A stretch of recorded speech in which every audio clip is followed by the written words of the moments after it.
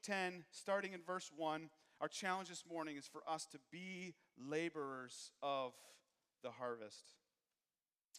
After this, the Lord appointed 72 others and sent them on ahead of him, 2 by 2, into every town and place where he himself was about to go. And he said to them, "The harvest is plentiful, but the laborers are few. Therefore pray earnestly to the Lord of the harvest to send out laborers into his harvest. Go your way. Behold, I am sending you out as lambs in the midst of wolves. Carry no money bag, no knapsack, no sandals, and greet no one on the road. Whatever house you enter, first say, 'Peace be to this house.' And if a son of peace is there, your peace will rest upon him. But if not, it will return to you. And remain in the same house, eating and drinking what they provide, for the laborer deserves his wages. Do not go from house to house. Whenever you enter a town and they receive you, eat what is set before you. Heal the sick in it and say to them, 'The kingdom of God has come near to you.' But whenever you enter a town and they do not receive you, go into its streets and say, 'Even the dust of your town that clings to our feet, we wipe off against you.' Nevertheless, know this, that the kingdom of God has come near. I tell you, it will be more bearable on that day for Sodom than for that town." Let's pray. Lord, as we think of what this day was some 2,000 years ago,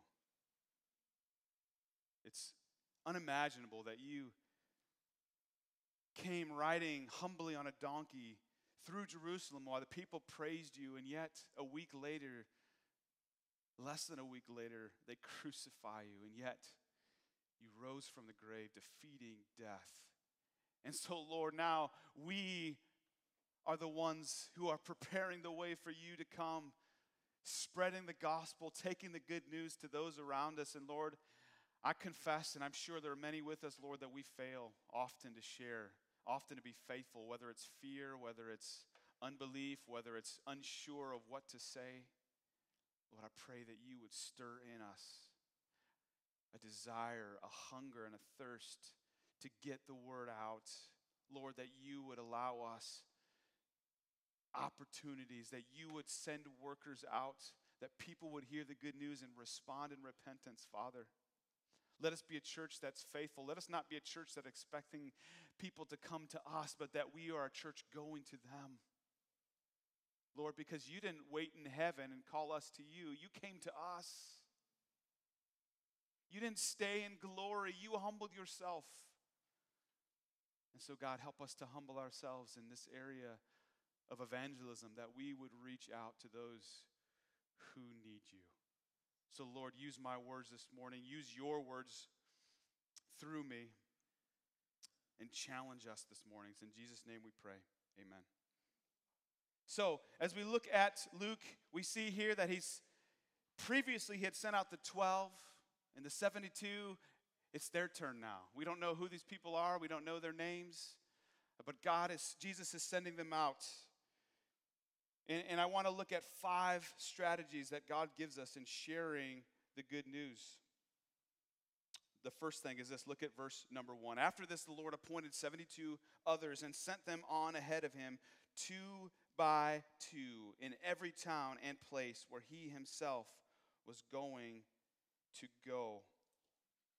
And so what an exciting time for them. Like they've watched Jesus minister to people. They've watched him heal people of diseases, casting out demons, feeding 5,000 with just 5 loaves and 2 fish. They have seen many, many amazing things, and now it's their turn to go out before Jesus reaches these people, and he sends them out. And how does he send them out?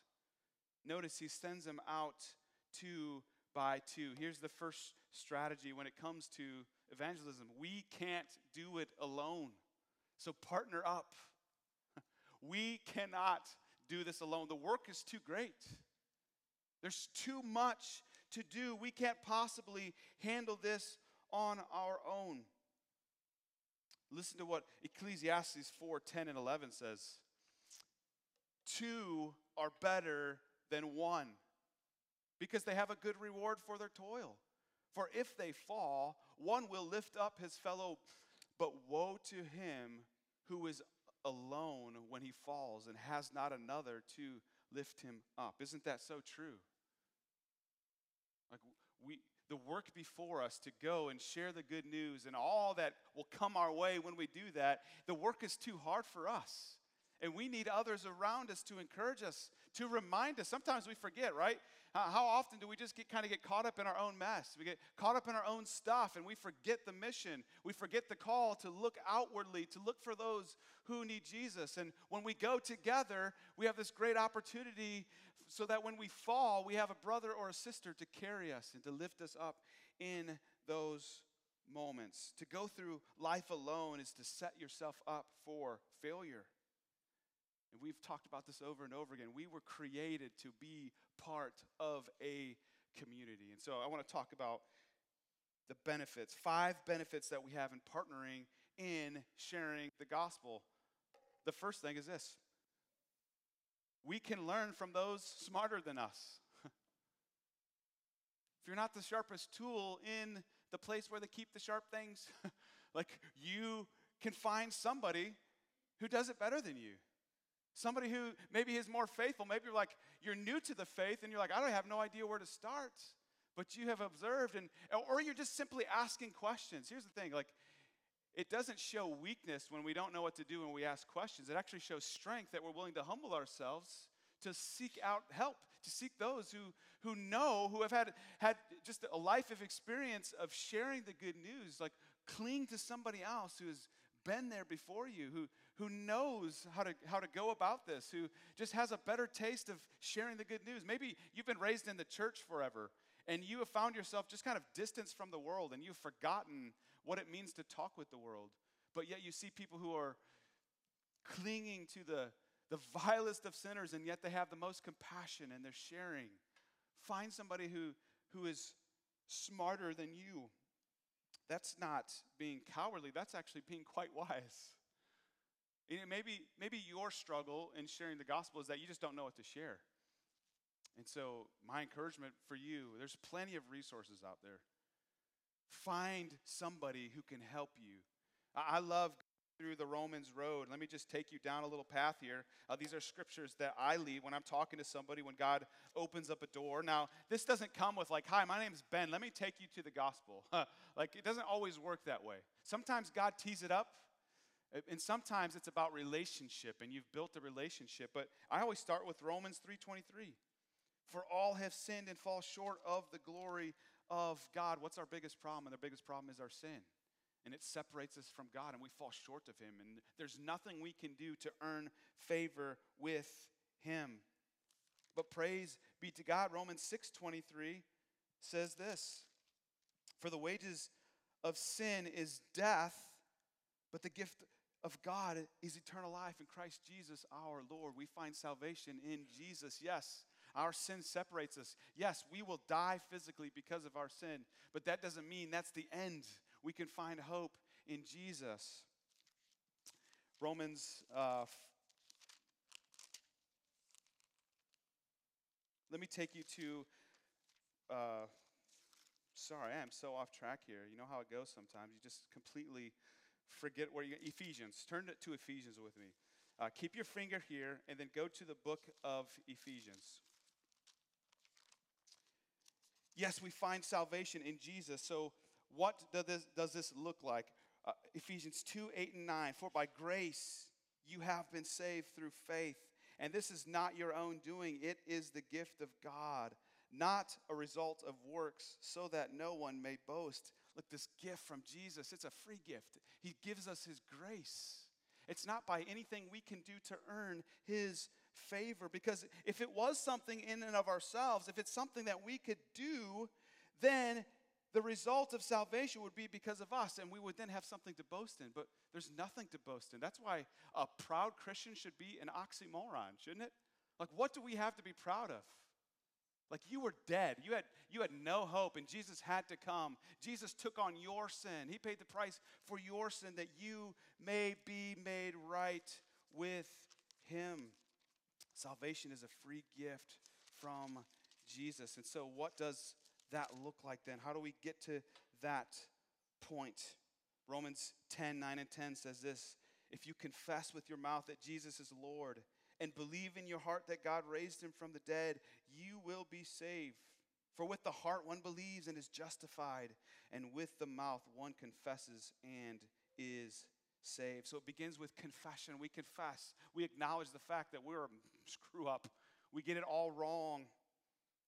We confess with our mouth that Jesus is Lord, and we believe in our heart that God raised him from the dead. If that happens, if that's a genuine thing that's happened in your heart, what the scripture says is that you have been saved. That's a simple way to share the gospel. The point is, if you don't know what to share, find somebody who does. It's okay.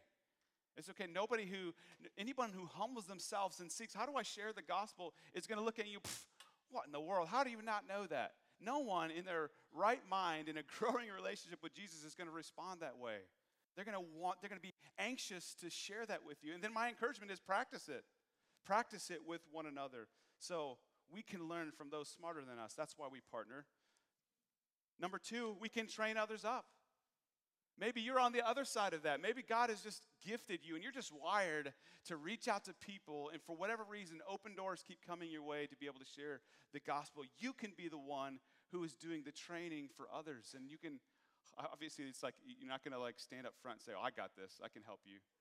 But like, if you just notice somebody struggling, or maybe you're gonna go share the gospel with somebody and that friend knows this person, bring somebody with you.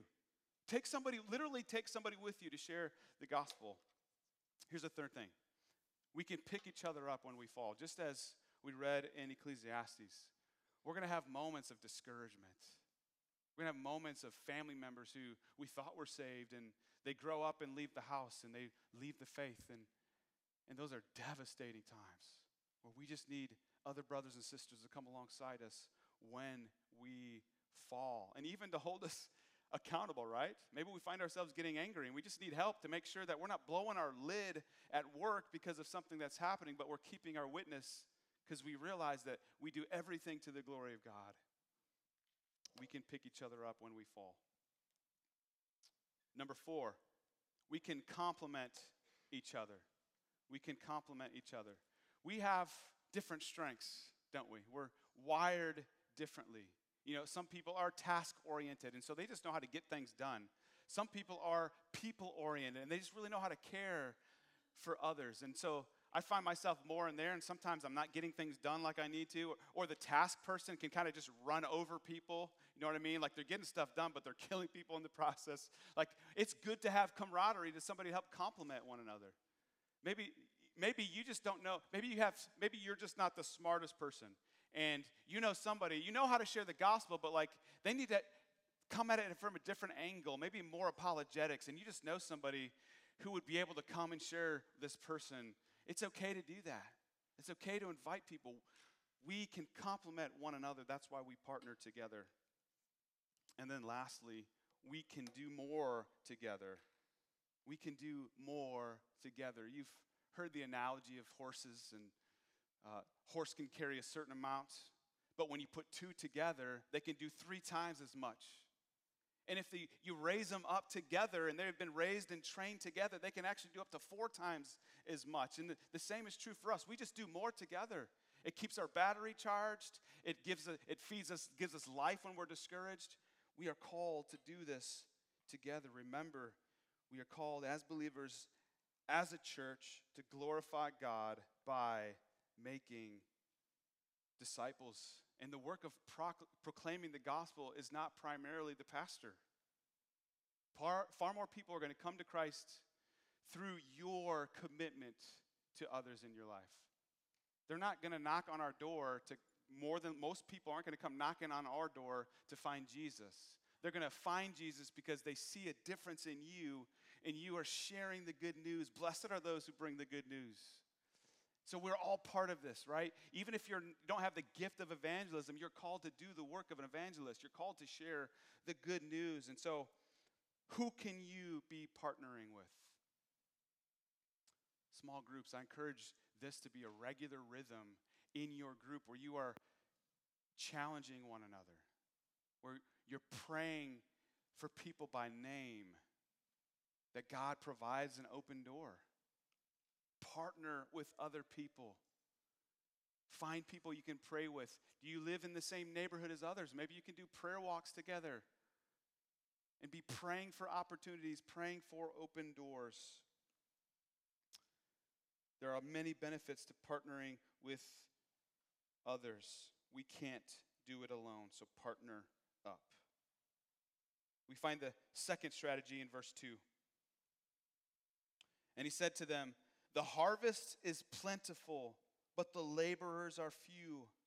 Therefore pray earnestly to the Lord of the harvest to send out laborers into his harvest." Here's strategy number 2. The work is the Lord's, so pray. The work is the Lord's, so pray.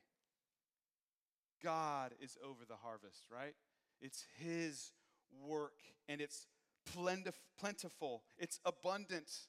Listen, the problem isn't people coming to repentance and faith. The problem is there's not enough laborers. Look, the harvest is plentiful. It's time to collect, but there's nobody to do the collection. So pray to God that he would send workers. There's a lack of resources in delivering the message of Jesus. And so let us begin with praying that God would send people out. He calls the workers, and he ultimately collects the harvest, but we get to be a participator in this process. And it is an amazing thing when you get to do it, when God uses you. And so pray for opportunities for yourself. Pray for opportunities of those in your small group. Pray for those in the church, that we would be a church that goes out into the world and is faithful. But listen, we must remember that there is only one person who is worthy of praise in this process. Notice what 1 Corinthians 3, 6, and 7 says. I planted, Apollos watered. This is Paul speaking. Apollos watered, but God gave the growth. So neither he who plants nor he who waters is anything, but only God who gives the growth. Who gives the growth? God. He is the one who is worthy of praise in this. He uses us to deliver the message of the gospel. We get to be a part of that process. So right now, March Madness. Any March Madness fans out there? March Madness is going on. I'm not really into it that year because I'm a Notre Dame fan, and Notre Dame's terrible, and the women or the men aren't in it. But if you are a Notre Dame women's fan, you will never forget the 2018 Notre Dame women's tournament. It was one for the ages. Notre Dame, I believe they were a 1 seed heading in, and this is what happened. Their star player, Arike Ogunbowale, you may have heard of her, amazing player. The last shot, and not only the Final Four, but the championship game was made by Arike that sent Notre Dame to a championship. The final shot twice. I mean, that's like once in a lifetime, right? To make one of those shots, and Arike made 2 of those. And ultimately, the last one was to win the championship. But here's the thing about Notre Dame team. Were there other players on the team? Yeah. Somebody had to pass the ball in from out of bounds. Somebody took the ball and dribbled up the court. Somebody passed it to Arike. But guess what? Nobody remembers them. I don't remember anybody else on Notre Dame's team. Because here's what happened. Ultimately, the responsibility came on Arike to make the shot. If she doesn't make the shot, we don't really remember the tournament. But because she made the shot, we remember her. And she's the one that deserves more praise because she actually made the shot. And so really, what we are doing when we pray is we're putting the ball in God's court. We're saying, God, would you be faithful? Would you send laborers? This is not about me. This is about you. You are the winner here. You are the champion. And I just want to be faithful to you. And I don't care if I'm forgotten. I don't care if 3 years from now you don't remember my name, but we remember your name. I don't care 100 years if they don't remember Ben Hurt at all and this church is still going. All I care about is that Jesus Christ is being proclaimed. And that must be our heart when it comes to evangelism too, and why we must pray, because it's not about us pulling up our bootstraps and being the hero of the day, because we can't save anyone. That should actually give us much peace. Because the responsibility for people to get saved is not on us. It's on Jesus. But we are called to be faithful. And we're called to pray that God would send out workers. And so, are you praying? When it comes to your sphere of influence, are you praying for God to open doors for you to share the good news with those who need Jesus, for those that you work with, for your family members?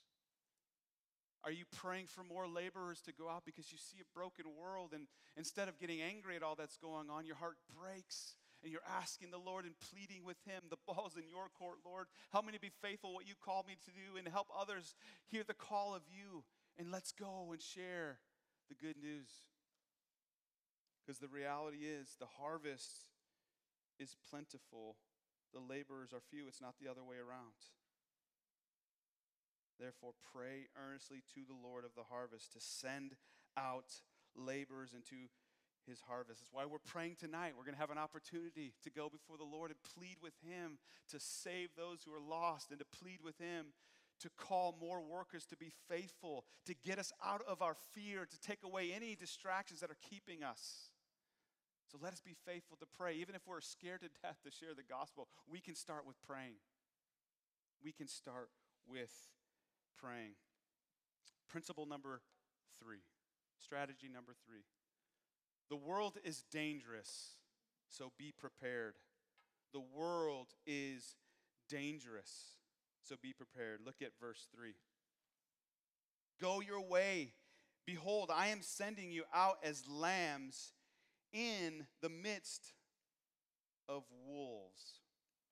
Wait, what, Jesus? You meant wolves in the midst of sheep, right? Because we're going to tear them apart, right? That's what you meant, right? No, that's not what I meant. Certainly, you've got this wrong, Jesus. What do you mean? Don't you know what wolves do to lambs? They tear them apart. They're enemies. The lamb is the prey. Are you telling us we're the prey?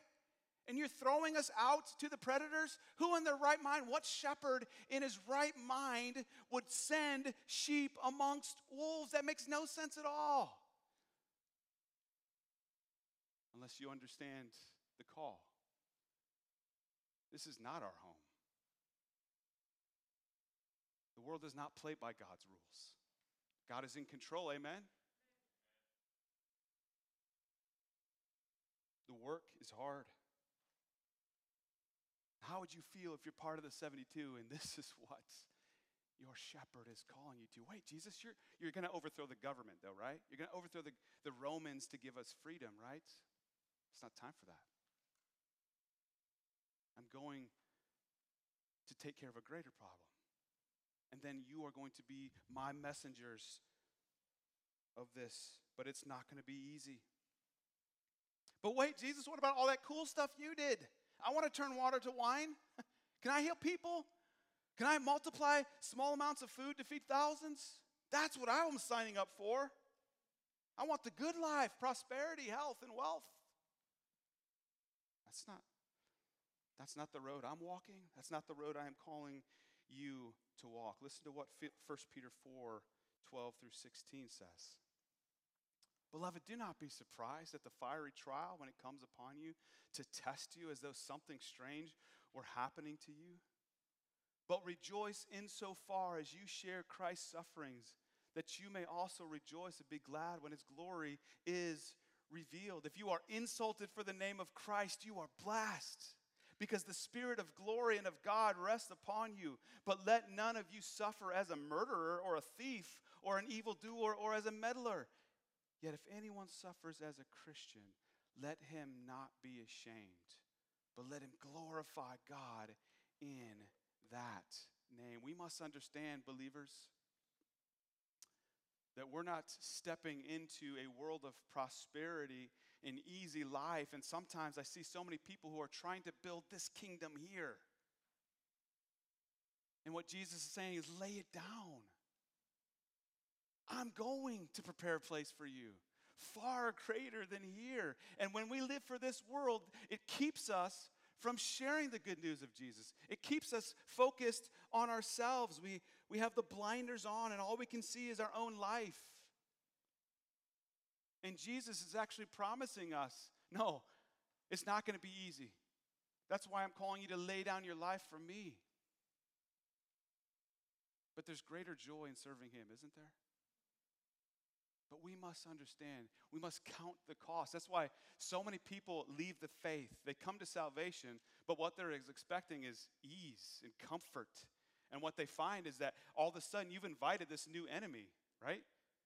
Like as Christians, we invite this new enemy. Satan comes and he's trying to seek and destroy and devour those whom he can.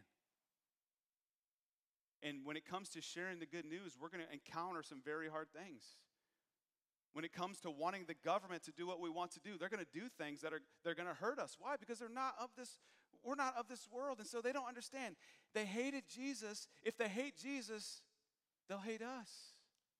But we're not about getting people to like us, right? We're just called to be faithful and be broken for those because God has rescued us. God has brought us out of the kingdom of this world and brought us to the kingdom of light. Count the cost. We must prepare ourselves for the battle. I was reminded in October, Nikki and I flew to Arizona for a pastors and wives retreat. And I looked up the temperatures, and I'm like, it's 80 degrees all week. And I'm like, yes. Late October, 80 degrees sounds real nice. And so we get our shorts all packed and our short sleeve shirts. And lo and behold, we get there. And without me looking closer to when we were supposed to go, a cold front moves in. And it's like in the 60s all week long. I mean, who goes to Arizona in October for 60 degrees? Come on. And we were just unprepared. And it threw us off. And it kind of somewhat wrecked our week because we just weren't prepared. And if we're not prepared for the battle that awaits us when we start being faithful to the Lord, when we start proclaiming the good news, then we will lose heart and we will quit and we will fumble the ball. But God's calling us to count the costs. When you go and share, no, there will be an enemy. There will be people who will hate you. You will lose friends over me. And they're all tests, right? They're all trials for us. Are we willing to count the cost to follow after him? So beware when you sign up to follow Jesus with everything you have, because you're going to get everything thrown at you. The world is dangerous, so be prepared. However, there's good news coming. Here's the next strategy. God goes before you, so trust him. God goes before us in this battle. God goes before us in sharing the gospel, so trust him. Look at verse 4. Carry no money bag, no knapsack, no sandals, and greet no one on the road. Whatever house you enter, first say peace to this house. And if a son of peace is there, your peace will rest upon him. But if not, it will return to you. And remain in the same house, eating and drinking what they provide, for the laborer deserves his wages. Do not go from house to house. Whenever you enter a town and they receive you, eat what is set before you. The good news, though, for us in the hard fight is that we can trust him. If God is the Lord of the harvest, and he is, if God sends out the laborers, and he does, then God can be trusted to provide what is needed along the way. And so if you're afraid of what to say, but you are seeking the Lord, God, provide an opportunity. I am scared to death of what I might say. We can trust God that when the opportunity comes, he will give us the words to say. He will move through us. There are times where things have come out of my mouth and trying to encourage one another where I'm like, where did that come from? That's not me. That was way too wise for me. Well, that's the Holy Spirit moving through you. Isn't that an amazing thing? We have the Spirit. The same Spirit that raised Jesus from the dead dwells in you. And so this call to go forth, to share the good news, the biggest problem that we have is not trusting God. And what we can do, what we're called to do here, is trust Him. Jesus says, trust me. You're going to get provided for what you need along the way. Just be faithful. Philippians 4:19 says this, and my God will supply every need of yours according to His riches in glory in Christ Jesus. Listen, you aren't alone in sharing the good news. And success for us is not people responding in faith. Like, that's not success. We can't measure success like, it's just like you can't measure success on how many people show up. It's not about that. Success in evangelism is the faithful proclamation of His word. Take the pressure off of you. It's not on you. We share the good news. The power is not in how you say it. The power lies in the word of God, right? For I am not ashamed of the gospel, for it is the power of salvation for everyone who believes. We share, God moves, right? We plant seeds, we water the seeds, but who brings the growth? He goes before us. He prepares the way. Trust Him. So are you trusting the Lord this morning? Are you trusting that if you pray for opportunities, He will provide opportunities, and not only that, He will give you the words to say? Remember, the same Spirit that raised Jesus from the dead dwells within you. Let that sink in. The Spirit that raised Jesus from the dead dwells in us. Trust Him. Trust Him. Here's the last thing. Look at verse 9. Heal the sick in it and say to them, the kingdom of God has come near to you. But whenever you enter a town and they do not receive you, go into its streets and say, even the dust of your town that clings to our feet, we wipe off against you. Nevertheless, know this, that the kingdom of God has come near. I tell you, it will be more bearable on that day for Sodom than for that town. Here's the last strategy. Not everyone will believe, so press on. Sadly, not everyone that we share the gospel with will respond in faith. I've had many people in my life that I've shared, and to my knowledge, my understanding, they didn't respond. But it's again, what we've been saying a lot this morning. It's not my job. My job is to plead for the Lord to send laborers. Maybe they need to hear it from somebody else or whatnot. But Lord, help me to be faithful just to proclaim without judging somebody, right? We can judge people and think, well, they will never respond in faith. They're never going to repent. Did you see the way they responded yesterday? Do you realize that sometimes those people who are the angriest, who have the most outlandish attitudes, are often the ones who are most broken inside? That if you just lean in to them and get to know their story, that's going to do a world of difference to where it may open a door for you to share the gospel. I just for instance, this guy was a believer, but I was doing some counseling with him several years ago, and he was just a very angry man. And it was intimidating. He yelled at me, and I'm like telling my supervisor, I'm like, I don't want to talk to this guy anymore. And he's like, oh, yes, you are. And so I kept meeting with this guy. Well, long story short, what we found out is that he was in his 60s, but when his son was 5 years old, he passed away. And if I would have just blown this guy off because of his anger towards me, I would have never gotten to the point where I hear that he lost a 5-year-old son. I mean, how do you recover from that? Only by God's grace. And so as I leaned into him and loved him and had compassion on him, what I found out is that, man, he couldn't control his son dying, but by golly, he was going to control everything he could outside of him. And as soon as that kind of came out, you could just see him melt. And the 60-year-old man is still feeling the death of his son like it was yesterday. And this is what God calls us to do. to be slow to judge on whether or not somebody's going to respond in faith. That's not our job. Our job is just to be faithful. Now, there may come to a point where we're starting to share the gospel, and they're clearly a green apple. If you know what that means, a red apple being ripe, a green apple being they're not ready. That I'm not saying you keep shoving it down their throat, but what I am saying is that just be faithful with the message. And we need to understand this because this should give us hope. It should give us hope and understanding that in order for someone to be saved, it's a work of God. You weren't saved because you manned up. You were saved because God humbled you. Because God was the one who brought fruit out of the word that was shared with you. So be a laborer of the harvest. We can't do it alone. Partner up. Find some people to walk the road with you. The work is the Lord's, so pray. The problem is not people coming to salvation. The problem is laborers going and being faithful. The world is dangerous, so be prepared. Don't expect the world to welcome you with open arms. It didn't welcome him. It's not going to welcome us. This is not our home. God, though, goes before you, amen?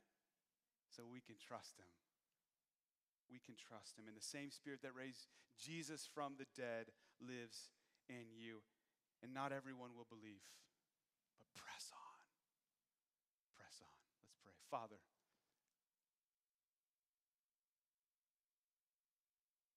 thank you for the way that you've rescued us.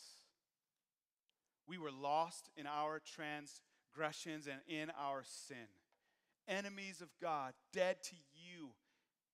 But you made us alive, not by works of righteousness which we have done, but according to your mercy you saved us. Not by works so that we would have no room to boast. And so, Lord, humble us. I pray that you would challenge us, Lord, that you would call us, that you would move in us to be laborers of the harvest, that we would not leave it to the quote-unquote experts, that we would not leave it to those who have the Bible scholars, but that we would realize there are people here, Lord. We have contact with some people, and we may be the only Jesus they will ever see. God, keep us faithful to you. Call us, Lord. Provide opportunities. Let us be faithful. And thank you that your Spirit goes before us. Lord, even this week, I pray for a good report. I pray that our people would be challenged. I pray that you would give us opportunities to share the good news of Jesus, Lord, and that we would see people come to faith in Christ, and not only come to faith, but grow up and flourish, and to see them share the good news. God, evangelism is not the work of the pastor or the pastors or the elders. The work of evangelism is for all believers. So, Lord, keep us pressing on even when it's dangerous and it's hard. You called for us to go outside the camp. God, keep us faithful to proclaiming your word, and we just pray that you would go before us and that we would see a plentiful harvest. Lord, thank you. Lord, give us hearts abandoned for you, that we would surrender it all to you because you are worthy. Lord, thank you. It's in Jesus' name we pray. Amen. Why don't you stand and let's sing this in response.